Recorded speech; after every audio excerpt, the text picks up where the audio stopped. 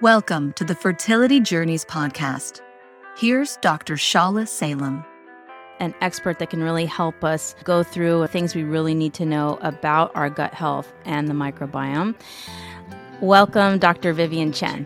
Our detox organs, it's your liver, it's your kidneys, it's your sweat glands, it's your lymph, it's your lungs, right? All of these organs help to eliminate toxins that we come across. If your organs are not functioning efficiently, then you can start to get the buildup of these levels in your body. It's when the tipping point comes that you get symptoms. So the time leading up to that, you may feel nothing and therefore you think you're fine. And that's what happened with me.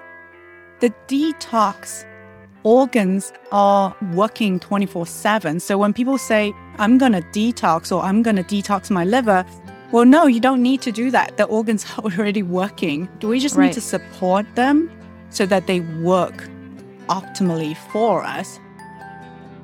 I know the fertility journey is not easy. Many suffer in silence, walking that line between hope and devastation. More often than we know, the path to building a family is met with challenges. I'm Dr. Shala Salem, and for over a decade, I have been helping people just like you on their fertility journey. As a physician and a PCOS warrior who's gone through my own fertility struggles, I am passionate about helping to support your mental and physical well-being, foster your resilience, and help you maintain your sense of self on this difficult journey. I created this podcast to support you. Each week, you can learn from our expert guests about proven holistic and integrative methods to nurture your mind, body, and spirit, and hear women share their own stories to remind you that you are not alone. Welcome to Fertility Journeys. Now, here's Dr. Shala with the truth about toxins. Today's episode is all about the gut microbiome, and we go into a little bit about how our diet, stress, and toxins impact the health of our gut. But I wanted to talk to you a little bit before the episode about why the health of the gut microbiome is so important for fertility. First, what is the microbiome? The microbiome is made up of trillions of bacteria, fungi, viruses, and other microbes. And there's many different types, could be hundreds of varieties, and that is what makes up the diversity. These microbes have the ability to impact the functions of our body, whether it be our immune system, our metabolism, and then they have the ability to now shift us towards optimal health or to disease. There's still a lot more research to come in this area, and we're still in the infancy, but only really in recent years have we started to discover how the gut microbiome can impact fertility. Each organ system has its own microbiome. For example, the vagina or the endometrium, which is the lining of the uterus, have their own resident bacteria. It was once thought not too long ago that the uterus was a sterile environment, but it's now known that the uterus, in fact, has its own microbes, and that if you have an overgrowth of abnormal bacteria or you have not enough of the healthy bacteria, that in fact may impact implantation and could reduce your chances of pregnancy. The bacteria in the vagina are also very important. And there are studies that link low diversity of the species of bacteria found in the vagina to preterm birth and other pregnancy-related complications. The gut microbiome actually has a role in controlling circulating levels of one of our hormones, estrogen. It can be impaired when our gut is damaged, and then it can contribute to conditions like endometriosis, PCOS, and possibly other causes of infertility. Now, a great example of how the microbiome impacts fertility is illustrated with PCOS, or polycystic ovarian syndrome, which is one of the most common causes of infertility. PCOS is a disorder of ovulation in which patients have two of the following three criteria for diagnosis: irregular periods, evidence of elevated male hormones, and ovaries that appear polycystic on ultrasound. Now, we don't know what the cause of PCOS is, but it seems that it's a combination of genes and our environment. We also know that there's a relationship between our gut microbiome and metabolic disorders like obesity, type 2 diabetes, and PCOS. The connection between the gut microbiome and PCOS symptoms is still not understood. But there is evidence to show that the diversity of the gut microbiome is reduced amongst those with PCOS. The reduced diversity is linked to increased male hormones that's found in the bloodstream, and impaired metabolism of blood sugar. Now, we don't know if the reduced diversity of the bacteria is a product of having PCOS or is this possibly a cause of PCOS. What we do know is that lifestyle interventions are first-line treatment for PCOS. So that means we're looking at how do you sleep, your nutrition, your environmental toxin exposure, exercise, and stress levels. Now, here's the thing. All of those things can impact your gut microbiome and in turn can regulate metabolism. So what we eat can impact the diversity of our gut microbiome. For example, eating a diet that's highly processed, which includes foods that are higher in sugar and processed oils, can result in issues with our gut microbiome, which in turn can then impact male hormone levels and then impact ovulation. There's also research to support that another condition, endometriosis, may be tied to altered gut microbiome. So endometriosis is an inflammatory condition driven by the hormone estrogen, in which tissue similar to the lining of the uterus is found implanted outside of the uterus. It's estimated to impact about 10% of the population, but estimates show as high as 50% of those who are struggling with infertility. And in fact, there are some doctors that actually think that these numbers are underreported. So there's research to show that those with endometriosis have reduced diversity of the gut microbiome, but it's unknown if this is related to the symptoms or the severity of disease. Now, I could probably dedicate several episodes to the gut microbiome, and perhaps I will in future episodes. But I hope that this episode will give you some information on how to support your gut microbiome to help support optimal health and wellness, which in turn will help to support your fertility. I hope you enjoy the episode.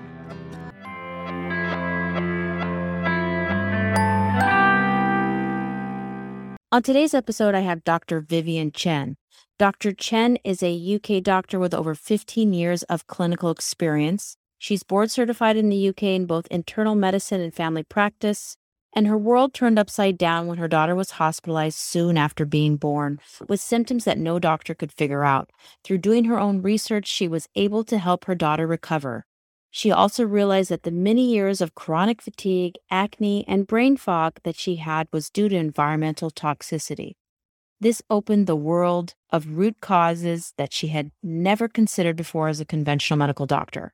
When she moved to San Francisco, she decided to coach clients back to health virtually to identify root causes and implement lifestyle solutions. She's also on a mission now to help people reduce their toxin load because she believes environmental toxins to be a very important root cause of many chronic conditions. So nowadays, it's a lot more common that we hear about the microbiome and gut health, but there's so much noise out there. What should we eat? What supplement should we take? Especially on social media, there's also a lot of things that are not really based in science. So I wanted to bring on an expert that can really help us go through things we really need to know about our gut health and the microbiome. Welcome, Dr. Vivian Chen.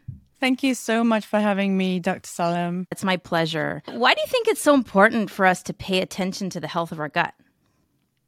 Well, I believe that it's central to our overall health. I don't know a single organ system that isn't affected by gut health. We didn't learn this, at least I didn't learn this at medical school. I did go to medical school quite a long time ago, so things may have changed.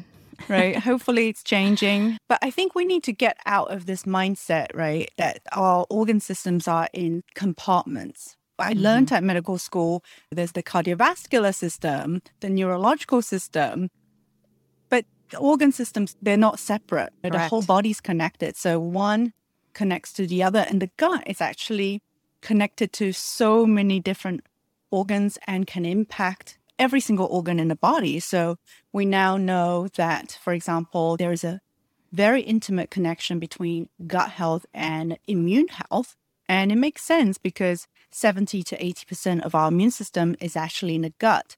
It's where we first encounter a lot of pathogens and things we don't want in our bodies. So the immune system's there to defend us against these potential offenders. So if the gut is compromised, the first thing that's going to be impacted is your immune system. And then downstream from that, if you have leaky gut, there could be endotoxins, so toxins from inside of our gut, the bacteria in the gut. leaking into our bloodstream, causing generalized inflammation. And from inflammation, that can then lead to hormonal dysregulation, brain fog, neurological symptoms. It can affect our fertility, our weight. There's so many different aspects that are connected to gut health. So as Hippocrates famously said, I don't know, a couple of thousand years ago, all disease begin in the gut. I don't know that all diseases do, but I feel like a lot of chronic diseases do. Yeah, there's definitely influence of the gut. And I think it's been ignored, as you said. That's something we didn't learn too much about when we went through medical school. It's connected to the immune system. I'm sure we saw some of that in what happened in the last year with the pandemic. Right. And so many people with damaged microbiome and poor gut health. I think that's part of the reason why we saw such an explosion in our country. Absolutely. Yeah, there was a paper that was published that showed that those with dysbiosis or damaged gut had an increased likelihood to have more severe forms of the disease. Yeah, I think it's really something super important to pay attention to, which is why, I have you here today to discuss this. Can you tell us a little bit about your background and how you got interested in medicine in the first place? Of course. So I have always known I wanted to be a doctor from a very early age. So from, I think when I was about 12, 13, I knew I wanted to be a doctor. At 13, I moved from Taiwan to the UK. So I went to medical school in the UK, and in the UK, we don't need to do undergrad. So I went straight into medical school. It's 5 years there. I did an extra year in neuroscience because I was interested in the brain. And when I graduated, I went into residency, firstly in general medicine. So it's internal medicine, got board certified in that. And then I thought, I really miss treating my patients, getting to know my patients, right? Because in internal medicine, you treat mainly acute illness in the hospital setting, well, at least in the UK anyway. And I didn't get to know them. So I switched to family practice, got board certified in that. Actually, sorry, I skipped. I also did 2 years of residency training in dermatology as well, because I had an interest in that. And then I switched to family medicine. So I've been through quite a lot of different specialties, and then I landed in family practice. I practiced for 7-8 years before I moved to the US. So I now live in California. But along the way, I got more and more disillusioned because in family practice, the bulk of our work is chronic disease management.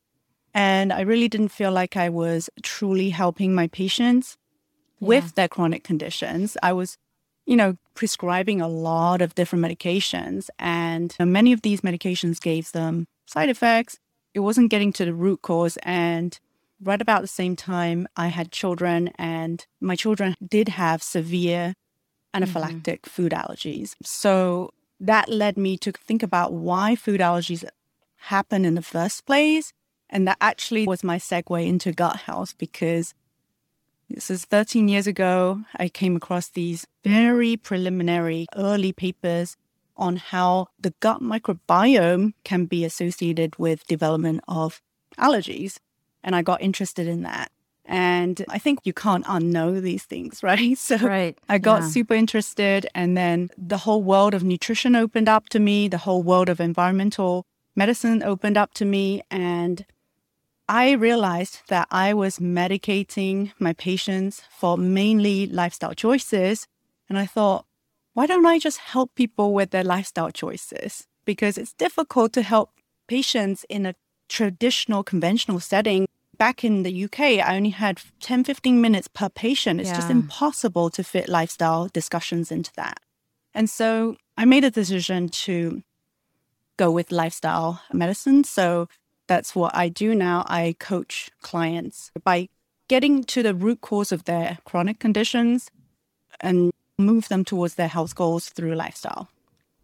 Okay, I agree with you that lifestyle is super important. It plays a role in so many of the diseases that we're seeing now spikes. As you mentioned, allergies. We've seen a tremendous increase in allergies. And yes, I have heard of the research that talked about the gut microbiome being a possible cause of the explosion, especially in children. We're seeing lots of increase in anaphylactic type of allergies. And still, I think that we have such a long way to go.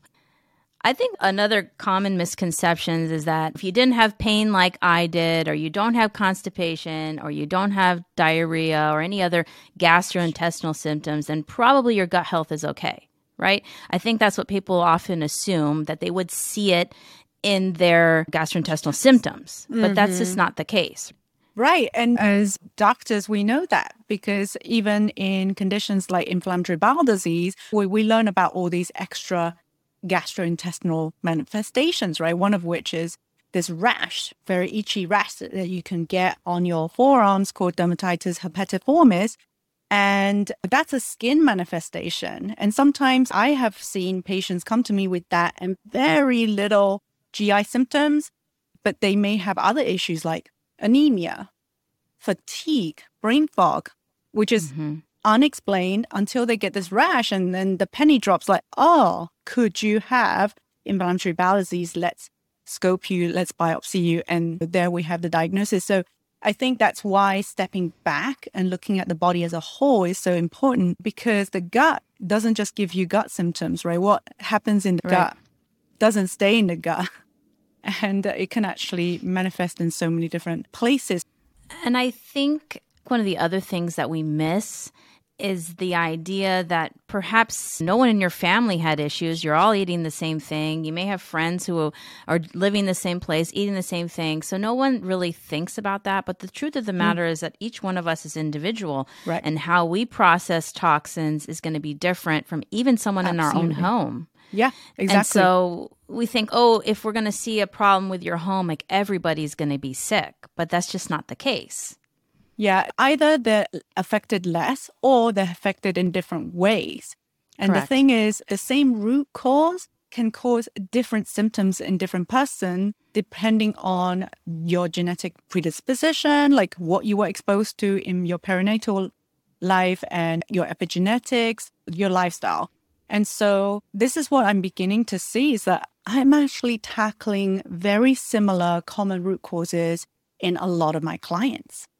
And take something like ADHD, we automatically assume it's in the brain. It's a nervous system issue, or maybe it's a psychological. There are so many different schools of thought, but it's only very recently that people have started to link it to gut health, inflammation, food, nutrition. So we're definitely moving in the right direction, and I'm very, very happy to see that. It's funny when you think about it that you wouldn't really think about what you're eating could be causing some of the symptoms. Now that I see it, it's like you said, you can't unsee it. Like, how did I not think that some of my symptoms in the past were tied to a potential issue with my gut health and maybe what I was eating, whether it would be if I had an issue with dairy or gluten or whatever the case may be, or additives or environmental toxins. How did I not see that? But like you said, we were just not trained in it, and all the doctors around us are not trained in it. Exactly. And I think it's even more important today because the amount of toxins in our environment is just increasing. Sadly so. Yeah. So it's more important for physicians to really have an understanding of this, because we're going to see more patients who are impacted by it. Yeah. And the major colleges like the American College of Obstetrics and Gynecology have position statements now. AAP have statements. So yeah, I think that we are increasingly seeing recognition in this area. We definitely need more scientific research to really define what the safe levels are, what the impacts are. But we certainly have a large growing database from animal and petri dish studies. And I think that should be cause for concern. We don't need to all be living in fear, but I think we need to take precaution. We don't really take precautions. Or like, let's see what happens. Right. And well, unfortunately, that's what's scary. Yeah. Yeah, the see what happens also sometimes can be, is it linked to cancer later on and you wouldn't even know? We're expecting it to show as, some physical symptom, then we can see it. But when we can't see development of infertility later on in life, then we're going to ignore it, unfortunately. And even that took many, many years to come to light too, right? It's not immediate. Yes. And what is scary, what really blew my mind and shook me to the core was when I realized that out of the 80,000 chemicals that are registered for use with the EPA, only a handful have ever been tested in humans for safety. And that's just mind-blowing because when you think about pharmaceuticals, if there's ever any new pharmaceutical, they have to go through different phases of clinical trials to firstly prove that they're safe in humans first, right? That doesn't happen with chemicals. Why? Right. They're all just grandfathered in and just assumed to be safe. 60,000, I think, were grandfathered in. And so that's what really got my back up and thought, okay, it doesn't feel like the agencies who are meant to protect us are looking out for us. So maybe we need to start doing something.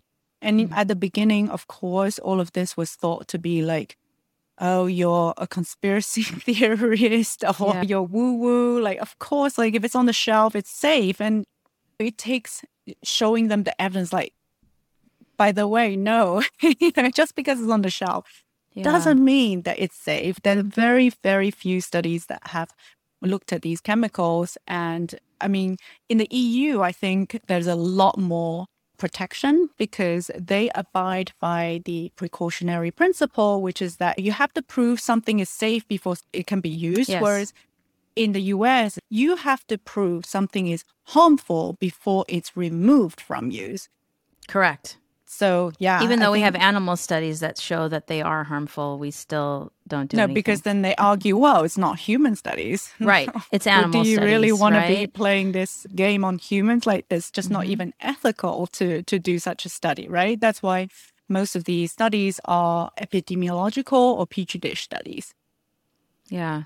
There's a lot out there now about quote unquote detoxing. It's very trendy. We see all these supplements and there might be teas and you need to take this so you can detox. And we're hearing all these things about chemicals. It would sound very logical that we need to try to detox our system. But what's the problem with that? Well, I think the problem again is that people are looking for Band-Aids. They're looking for quick fixes, right? And detox just doesn't work like that. If you imagine, let's talk about bathtub. So imagine our detox organs, which is, by the way, for the listeners who don't know, it's your liver, it's your kidneys, it's your sweat glands, it's your lymph, it's your lungs, right? All of these organs help to eliminate toxins that we come across from our body. And if we imagine that as a bathtub, then the water coming in through the faucet is the toxins.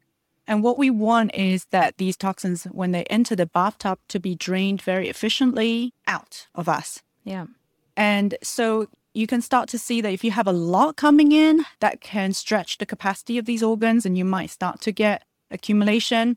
Or if the drain is blocked, so if your organs are not functioning efficiently, then you can also start to get accumulation. And it's over time, the buildup of these levels in your body that eventually when the bathtub overflows, that's when you get symptoms. So the time leading up to that, you may feel nothing and therefore you think you're fine. And then it's when the tipping point comes that you get symptoms. And that's what happened with me.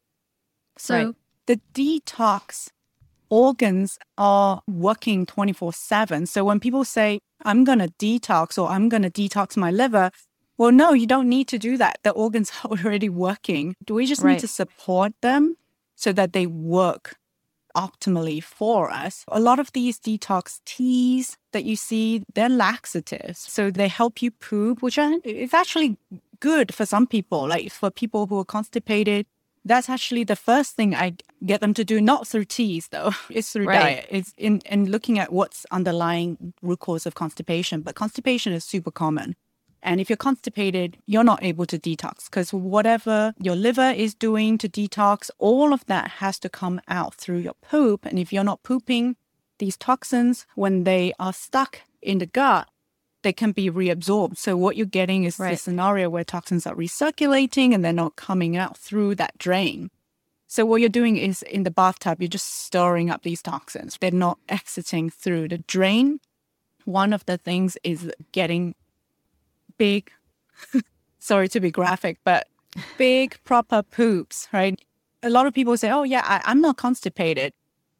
And then when you ask them what the poop looks like, it's like, little rabbit poops like or pebbles pellets. or So, something like that, right, which isn't and healthy, right? That's constipation. So yeah, I think moving away from quick fixes and thinking about detox more as a lifestyle, because that's what we need to do now. These toxins are coming in, the faucet is open constantly. Even to the best of our abilities, we cannot avoid toxins now. That's just a reality. It is depressing, I know. I lose sleep over this, but ultimately we got to focus on what we can do within our abilities. Even doing our best, we can't avoid it. And so we don't want to get to this point where we're so stressed out, because stress is a toxin. It can actually downregulate our detox capabilities, cause leaky gut, cause dysbiosis. We don't want to be in a scenario where we're aiming to be 100% perfect in toxin reduction, that we're stressed. So striking for this balanced lifestyle where you're trying to avoid as much as you can, but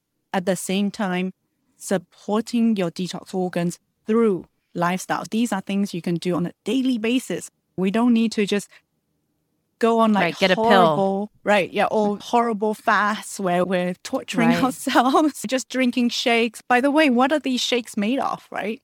Right. What are the additives that are in so many of these shakes? What about heavy metals, contaminants in these shakes?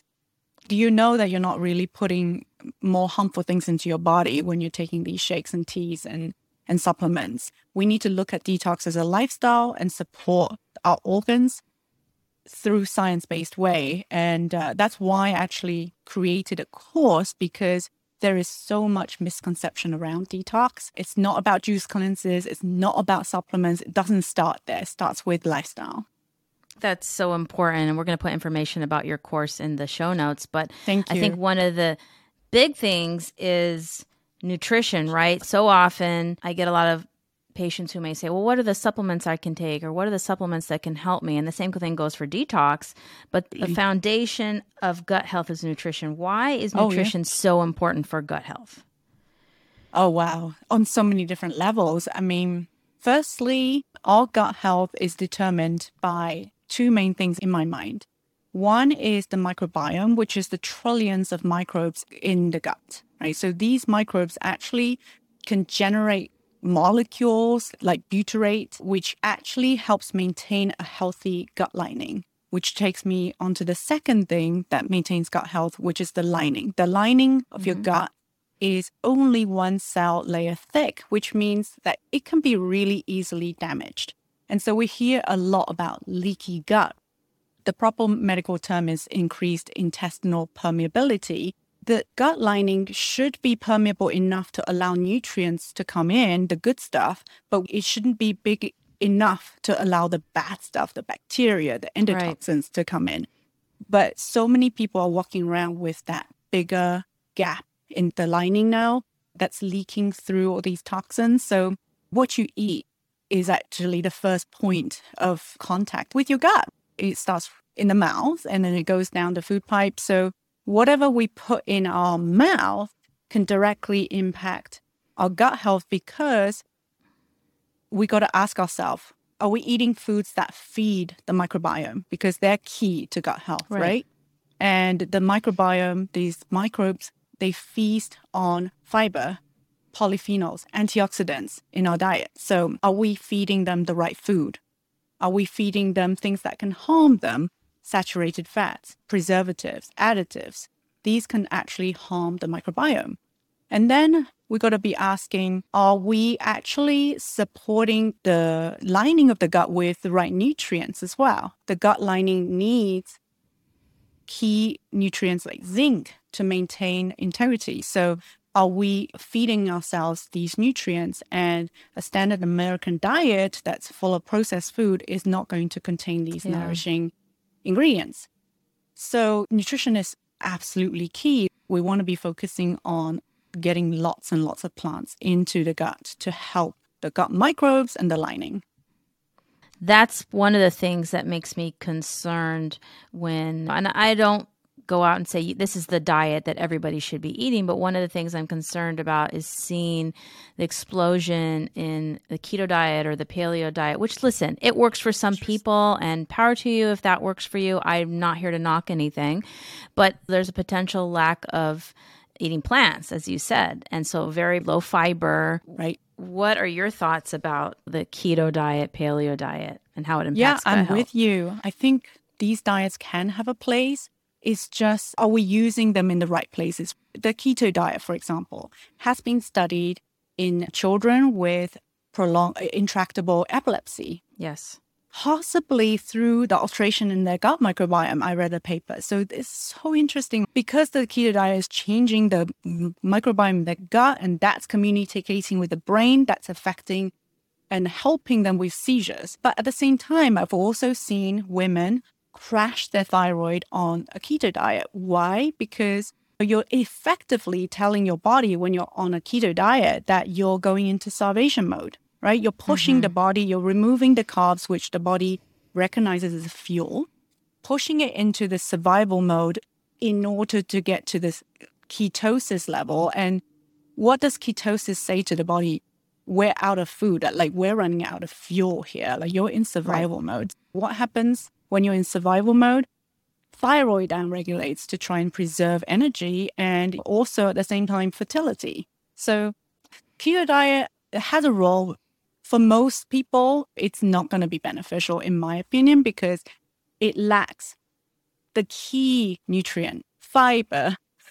It's just so low in fiber and so high in fat. Both of those things can harm your microbiome. So I'm not a fan of keto diet. It can give you short-term results with weight loss, but beyond that, it can actually be harmful long-term, in my opinion.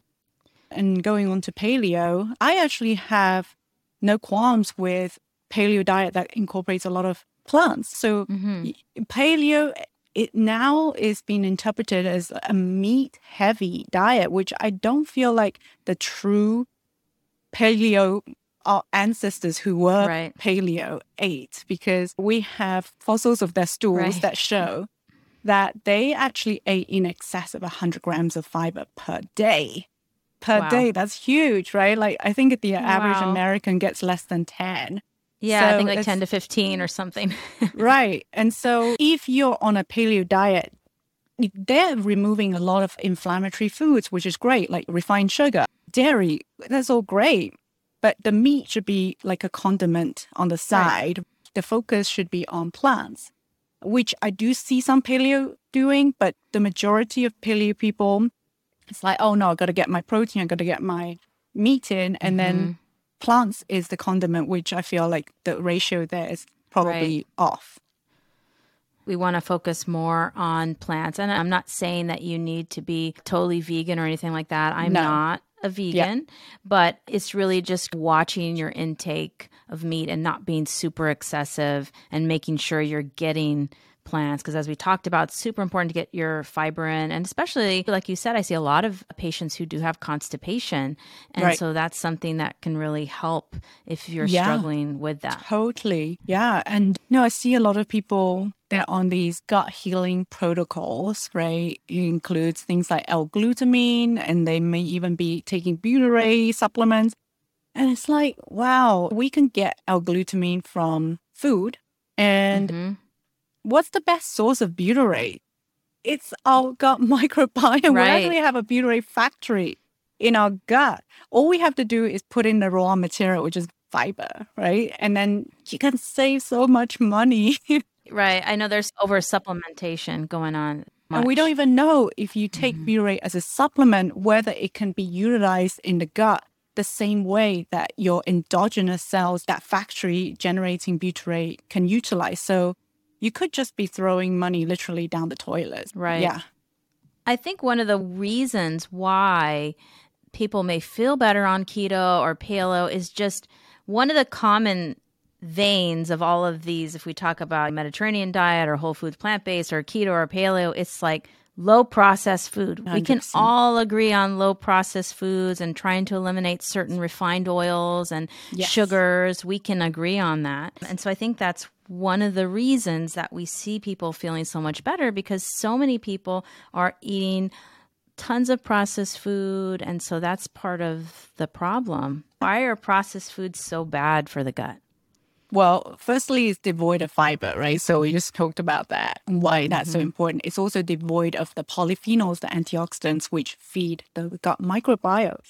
So we're talking about it's lacking, but what does it contain instead? Usually it contains preservatives, additives, right? We have studies, animal studies mainly, that show things like the additives like sucralose can negatively impact the gut microbiome. Usually they contain inflammatory oils as well. The omega-6s can be very high in saturated fat. And so those can also damage your gut microbiome, not to mention refined sugar, which features very highly in most processed food. And it's not just the sugar. When you refine a grain and make it a flour, white flour, for example, it can be absorbed just as fast and cause just as rapid an insulin spike as refined sugar. So all of that combined, preservatives also matter for gut microbiome, because what it's trying to do in the food is that it's trying to prevent bacteria causing the food to go off, right? And so when we eat that, what's that doing to our microbiome? And that may be why processed meat, for example, we know there's a huge link between processed meat and colon cancer. It's actually a known carcinogen for colon cancer. And that could be one of the mechanisms, the negative impacts on our gut microbiome. Yeah, I completely agree. I think we don't pay attention to, preservatives are okay for human consumption. Like you said, everything is so surface-based, but we've never really investigated what are the long-term impacts? How does it affect microbiome? I mean, that's something that's really completely ignored. So that's, real part of the problem. Yes. You talk a lot on your social media about fermented foods, and you do a lot of it yourself. Can you talk to us about why fermented foods are so important? Yeah, fermenting is a very old practice, right? It was used to preserve food before refrigerators came about. But I think in the process, people realized how beneficial it could be for our health, because the bacteria can actually produce nutrients for us that we wouldn't be able to derive from these foods. So they can actually produce vitamin K, the vitamin Bs in these foods. So you can actually get a boost in nutrient level from foods through the process of fermentation. And it can actually break down some of the less digestible ingredients. Some people, for example, may be intolerant to soy because they can't break down the soy protein. But through the process of fermentation, they can tolerate it better. So that's one advantage. But the other is it comes down to gut health again. I get asked a lot about probiotics, like what probiotic supplement do you recommend? And I say, none. Right. Firstly, it depends on what you have. We do have studies that have shown certain specific strains to have beneficial effects for certain indications. If you have specific indications, by all means, if a doctor has prescribed it because of that specific indication, take it. But beyond that, if you're just, looking for general gut health, there's zero place for a supplementation, in my opinion, because you can cultivate a healthy microbiome, firstly through food. What you feed the microbiome determines how it grows. And we know that diversity, the more different strains of these bacteria in your gut, the healthier your gut health and the healthier your overall health. And so the first thing to do is going to be incorporating as many plant foods into your diet, because each type of plant feeds a different subset of bacteria. When you're feeding them, they're happy and they're healthy. And in fermented foods, we know, like a piece of kimchi, for example, can contain upwards of hundreds of different bacteria in that piece of kimchi. And what's in a probiotic pill? Maybe 10 strains max. Right. And then we don't even know if they can survive very well, to be honest, right? Exactly. Right. We don't know. The studies so far show that they don't take residence, like they don't affect. They're passing through. They're passing through. They're like vitamins. And fermented food probably has the same effect, but you're not spending hundreds of dollars a month on these fermented foods. Right. And it's also providing the fiber, which is really important. So maybe providing probiotics in the form of fermented food that's in combination with a prebiotic, which is the fiber it comes packaged with, Right. is more beneficial. We don't know yet. And so, yeah, that's why I always have fermented food in my fridge, and I will have several different types because, again, a different type of plant will produce different probiotics when you ferment it. And so incorporating a variety is really important. You don't have to make fermented foods like Vivian, but if you're interested in doing it, you can go to her Instagram and she shows everything from making kimchi to sauerkraut. You do also sourdough bread, which also is a process of fermentation, can help to break down the gluten if you're doing it with gluten containing flour. So that's a better option if you're someone who eats bread and gluten containing bread. If you are baking the bread, doesn't that kill the probiotics?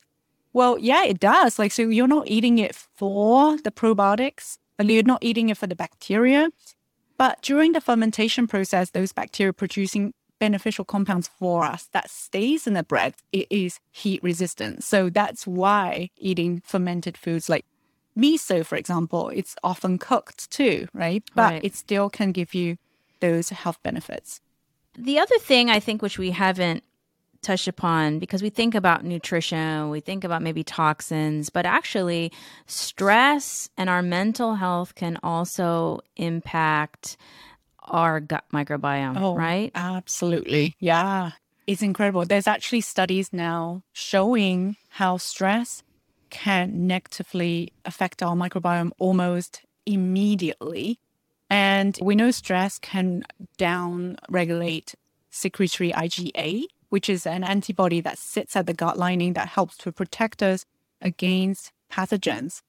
Two people can go to the same meal and one gets food poisoning, the other one doesn't. Why? It's because of things like the secretory IgA and the microbiome that can actually help fend off these pathogens. So stress can downregulate our secretory IgA. It can actually cause leaky gut as well. And you know what's really interesting is that the first 2 weeks of my detox course, I just get my students to manage their stress better. I talk about it and people are like, when are you going to talk about supplements? Yeah. Hey, if you don't get this piece right, forget supplements. You're just flushing it down the toilet, literally, because if you imagine our body's like a car. If you don't manage your stress, you're driving that car in neutral. No matter how much fuel you put in, like the most beautiful, amazing fuel you can put in, you pressing that gas pedal, it's not going to move. And that's what I see. People bang their heads against the wall so much they're not getting any results because they're popping pills, these protocols. Maybe it'll work for a while, but the car's not driving anywhere fast because stress is holding them back. Yeah, I think it comes down to, again, our idea of health, that we need to treat it with a pill or a supplement. That's what we've been conditioned to do in our healthcare system, is that we need to do this rather than starting with things like reducing your stress or taking care of your nutrition, all of those things that can be super important, right? Yeah, exactly. And I think our body actually has the innate ability. Every cell in our body wants to reach that equilibrium of health. It's just that we're exposed to things that hold it back from doing this. So like you said, we don't need to look for the external sources anymore. Our body has what it needs, and we just need to provide the nutrients and the support, and it can run, provided we are removing the barriers. But you don't need a fancy supplement.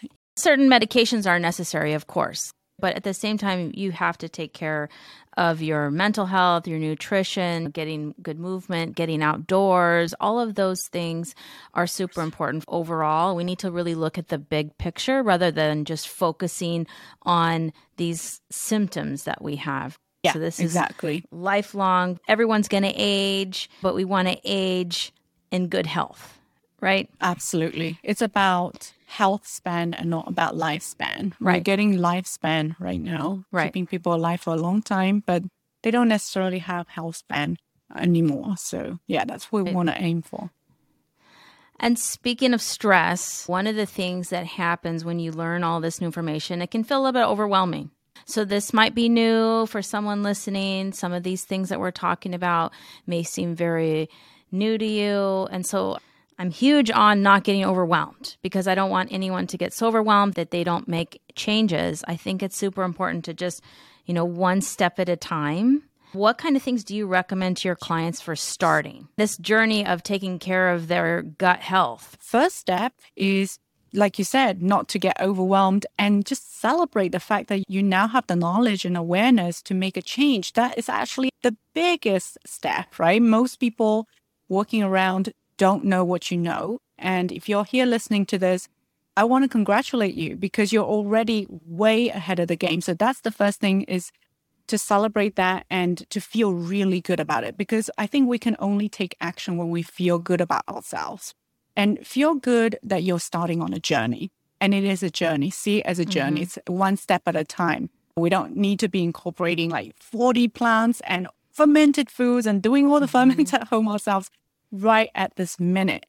You can only do what you can. And the stress is real. I have to remind myself every day, incorporate stress reduction techniques, because I get entangled in the stress of modern day life as well. The first step is recognizing that you're on a journey, and then it's about where you are at. So everybody's at different places. If you're starting from a place where you're eating a lot of processed food, like you just said, start with that. If you're eating 3 meals that you've bought from Costco, maybe reduce that to 2, and then over time go to 1, and then every other day, just go at the pace that you can manage. Because I know learning to cook is a big deal for a lot of people as well. And then start to look at better options. So maybe options where the food that's prepared is whole foods. So go for salads instead of processed things like burgers or pizzas. So making that switch. But if you're already cooking for yourself and things like that, then you may want to start to incorporate more plant diversity. So if you're eating, let's say, 10 different plants per week, maybe add an additional 2 when you go to the farmer's market. Look around and see what's available, or you go into the grocery store. What I love telling my clients is look for what's on sale, because firstly, it saves money, and secondly, it's usually what's in season. So it tastes better. It has more nutrition as well. And if you can, and I know it's not affordable for everyone, go organic as much as you can. And I'm not 100% organic. It's just so hard to be. But the Environmental Working Group has a resource called the Dirty Dozen Clean 15. So if you look that up, just Google EWG Dirty Dozen. Those are 12 foods that have been shown to have the highest pesticide residues. So try to optimize those organic if you can. I think it depends on where you are in your journey, but absolutely the message is going to be for your gut health, increasing the amount of fiber, increasing the amount of plant diversity as much as you can, adding in the polyphenols, the antioxidant-rich foods, your blueberries, cacao, the spices, the herbs. And then, that it's a journey. I'm still on a gut healing journey, right? Yep. I'm working on my stress every day. I'm trying to exercise more. So nobody's perfect. And, we can only do what we can manage within the time limits, the financial restraints. I think what you said about celebrating the small things is really important, because there used to be a time when I would be like, well, if I can't make it to go work out for an hour, then forget it. Or if I can't eat super healthy this week, then forget it. But if you can get 1 vegetable in this week, that's better than 0. If you can go for a walk for 10 minutes, that's better than 0. That's my approach. Absolutely. With a lot of my patients, is take everything as a win. Wherever you are, start there, and then just work up a couple minutes a day. And a very easy thing I feel like everybody can incorporate, actually, is time restricted eating. Yes. I'm a big fan of that. During our waking hours, we're eating too many times and for too long. And the gut doesn't have time to rest anymore. And there's this thing called the migratory motor complex, which is like the street sweepers in our gut. It like sweeps the bad stuff away. And it doesn't work when we're eating. So when we're eating, that MMC is not sweeping. And Right. so the more time you're spent eating, the less your gut is moving. And so you don't have to do like fasts. Just go overnight, 13 hours, no food after dinner. People like to snack when they're watching TV, things like that. No, food just sneak in somehow, right? Yeah. And so like people are eating until 9, 10 p.m. and then they go to bed and they start the day eating breakfast at 7. So yeah, like leaving a good overnight rest and then try to not snack in between your meals. I know it can be hard if you have cravings and things like that, but you can fill those cravings with things like ginger tea, cinnamon tea. It's surprising. A lot of the time when I have cravings and I feel like I'm hungry, I'm actually thirsty. Yes. So when I drink water Definitely. or like a herbal drink, the craving goes away. That could be a really low-hanging fruit that doesn't require hours and hours I of agree. preparation. You don't have to change a ton of the things right away. Maybe just changing the timing. That can be a huge place to start. I do the same thing. It impacts your sleep too. If you are eating right before bed, you may not realize it, but it is impacting your sleep. Yes, definitely. And then sleep can affect on your gut health too. So like everything is connected. Yeah, definitely. I'm a huge proponent of supporting mental health, and I think it's so important to find joy in our everyday lives because often we are just going through the day, not really paying attention. What is something that brings you joy, or how do you cultivate joy in your own life? I think gratitude journal. So I meditate almost every day. And at the end, I will make sure that I write 3 things that I'm grateful for every day because our brain is wired for negativity bias, right? So we automatically seek out bad things or like we worry about things Yes. that may not happen naturally. It's important to try and rewire it the other way and force your brain to look for the good in your life, even if it naturally doesn't want to. So Yeah. I find that practice really, really helpful because then during the day, I'm starting to notice things that bring me joy more and more. Even it's just, oh, wow, the roses are blooming in my garden. That brings me so Right. much joy now, whereas maybe before I wouldn't even notice it. Right.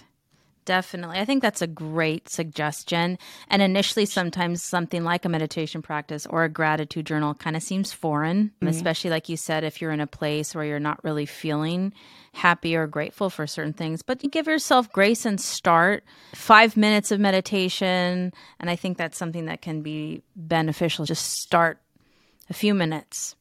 Yes. And for those who absolutely can't meditate, and I have plenty of clients who just like, nope, I just cannot do it. Don't tell me to do it. And the reason why I'm so experienced with it is because my husband was just like, I cannot meditate to save my life. Just don't tell me to do it. I tried so many different methods. Breath work is really good for those who Yes. can't meditate because it always feels physical. Like meditation feels passive, like you're sitting Yes. there, you're like, I don't know what to do anymore. With breath work, you're focusing on breathing. So you can start with the box breath. There's so many different types. Look into that if you don't like meditation. Yeah, another good one is body scanning because you're listening to someone really take you through the meditation, or even guided imagery can be helpful if you are Totally. just like, oh, my mind keeps drifting, which is normal, by the way. If your mind is drifting when you're meditating, that's normal. Your mind Exactly. isn't going to be blank and empty. So it's totally normal. But if, Yeah. again, if you don't feel like it's for you, then try some of the other options. Yeah. And I love that you focus on mental health. It's just so important and not talked about enough. And at the end of the day, our brain is the ultimate conductor of this orchestra that is our body, right? All the Yep. organs are the different instruments, and the brain is the conductor. Like, okay, you can ovulate now. Okay, Right. this is your body weight, and your gut health is going to be like this, and this is how much you're going to detoxify. So we got to get this right. first. Yeah, I know conventional medicine, we separate the mind and the body, but the mind and the body, they're one. And we need to start thinking in that way, that what goes on in our mind impacts our body. And I know a lot of traditional medicine, that's part of traditional medicine practices, like traditional Chinese medicine, things like that is an Ayurveda. But in conventional medicine, for some reason, we've completely separated the two.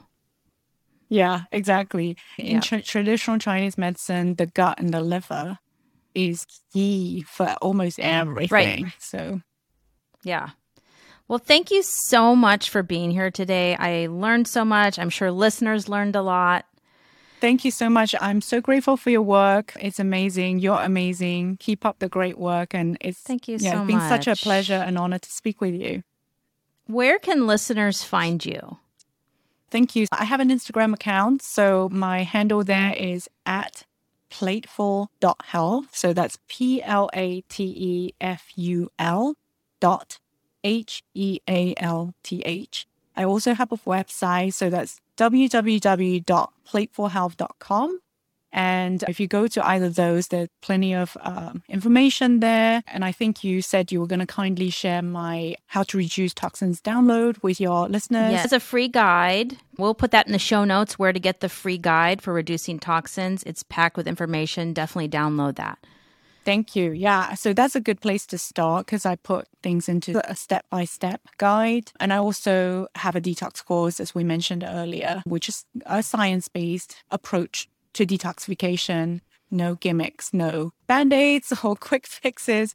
It's about utilizing food and everyday lifestyle measures to optimize and support detoxification. That's a great option if you don't have the ability to work one-on-one with a practitioner to help you with gut health and optimizing your own natural detox system. Vivian has a wonderful course for that, so definitely check that out. She has so much information on Instagram. I am such a huge fan of her Instagram. Please follow her if you're not. And her website also, she has tons of information and resources on different products that you can use that can help to try to reduce toxins in your environment. So please check that out as well. And we will put all that in the show notes. Thank you so much, Vivian, again. I really appreciate you being here. Thanks. Thank you, Shala. The Fertility Journeys podcast. Thank you for listening today. Episodes of Fertility Journeys drop every week. Follow wherever you listen to podcasts. Learn more at fertilityjourneys.org. Next time on the Fertility Journeys podcast. The fastest way for chemicals to enter our bodies outside of an injection is through inhalation. And these are chemicals that we're breathing in every single day, all day, every day. This is a little bit of a hard one sometimes because we love our home ambiance and like smells like peaches and cream or whatever. Do like a scent detox.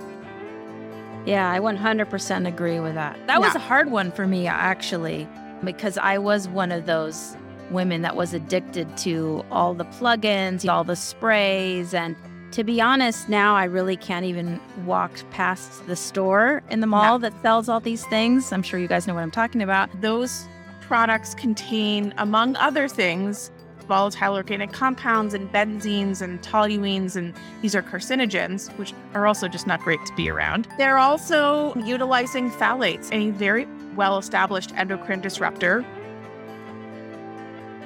This podcast is for informational and educational purposes only. Please consult with your own physician, as information shared on this podcast is not a substitute for medical advice.